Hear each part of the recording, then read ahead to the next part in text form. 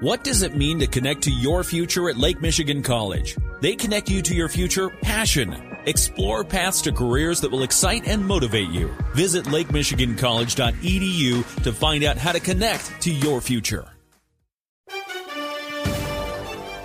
Okay, I just need to flat out say it. I've just about had it with this spring weather here in Michigan. Normally it's been, if it's sunny, it's cold, and if it's warm, it's cloudy and rainy.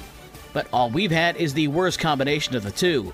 It's been cold, cloudy, and rainy for just about the last 2 or 3 weeks. And it's causing nothing but havoc in the sports world.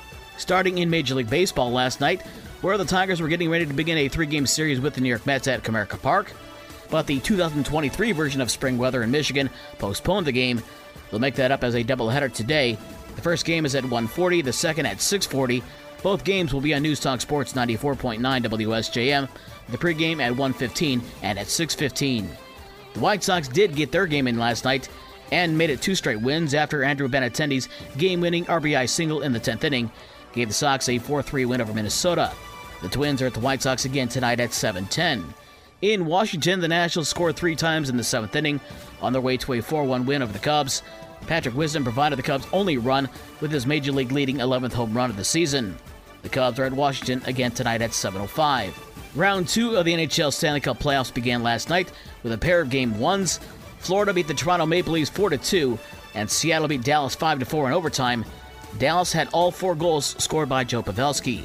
2 more Game 1s tonight has New Jersey at Carolina at 7 and Edmonton at Vegas at 9:30. In the NBA playoffs, the New York Knicks beat the Miami Heat 111-105 to tie that series at 1-1. Jalen Brunson had 30 points to lead the Knickerbockers, and the LA Lakers take Game 1 of their series with Golden State with a 117-112 win. Anthony Davis had 30 points and 23 rebounds, while LeBron James had 22 points and 11 boards. There's one game tonight, has Philadelphia at Boston at 8 o'clock. The Sixers lead 1-0. And Phillies center Joel Embiid was named the MVP of the NBA yesterday. To college football, Michigan State cornerback Charles Brantley has withdrawn his name from the transfer portal, and he'll remain in East Lansing this fall. Junior college sports, Lake Michigan College freshman Haley Robinson was named the Michigan Community College Athletic Association's Softball Player of the Week. Robinson hit .500 for the week, including 3 home runs, 2 doubles, and a triple, and had 12 RBIs. Robinson played volleyball, basketball, and softball last year at St. Joe. High school sports yesterday was almost completely wiped out because of the weather again. Kudos to the girls' soccer teams who played yesterday.